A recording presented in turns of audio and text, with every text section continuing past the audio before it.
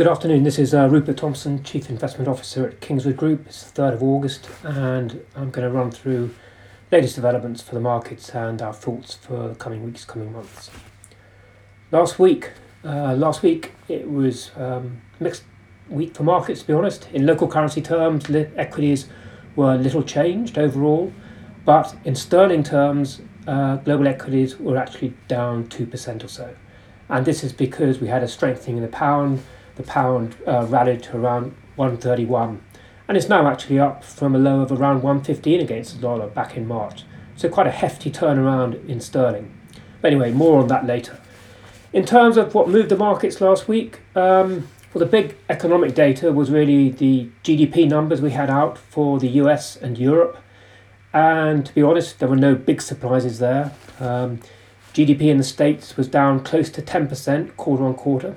This was a record decline, but actually pretty much in line with expectations. The Eurozone fared rather worse. It was down as much as 12% or so.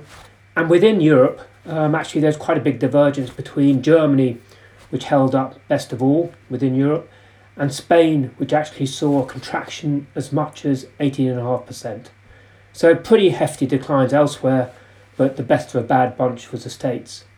You'll notice the UK doesn't appear in this list, and this is because the numbers aren't out yet, but very likely the UK will probably be one of the worst performing economies in the second quarter. So that was one of the sources of news last week. Another major focus was we had a meeting of the Federal Reserve in the States. As expected, it kept policy unchanged.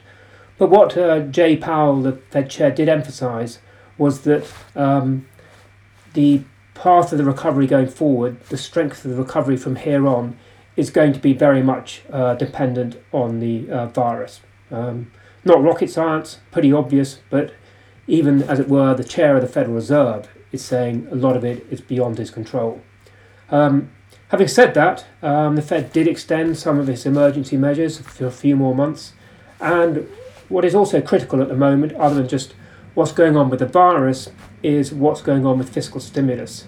And the problem the States has is that the fiscal stimulus measures, or a lot of them, which paid out money to individuals as extra unemployment benefits, etc., those expired in July. And Congress has as yet failed to reach an agreement to extend them.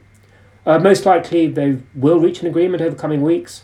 The scale of the support will be scaled back somewhat, but clearly that is absolutely critical if this recovery in the States is going to continue.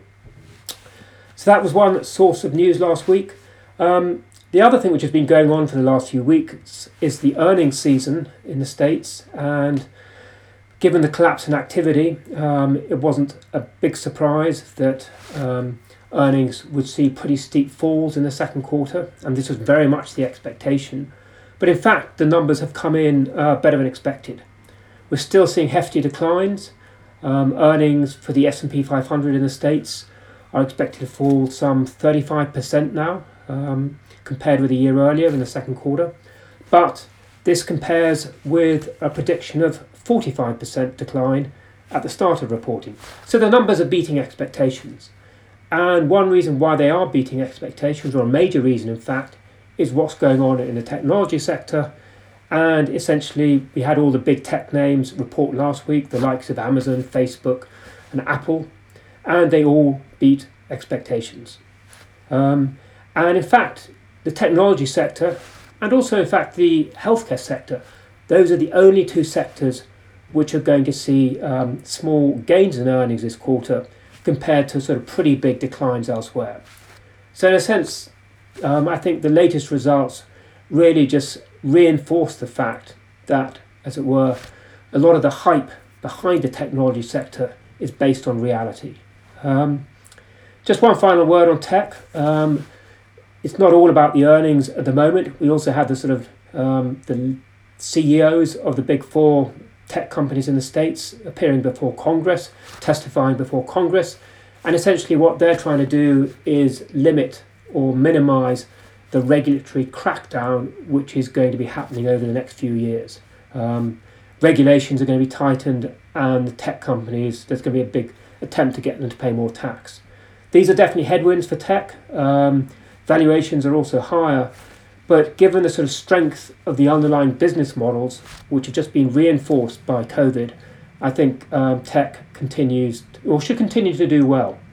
Not to the extent it has done in the past. The outperformance has been pretty substantial, but certainly we are planning to stick with our positions in technology and artificial intelligence for the time being.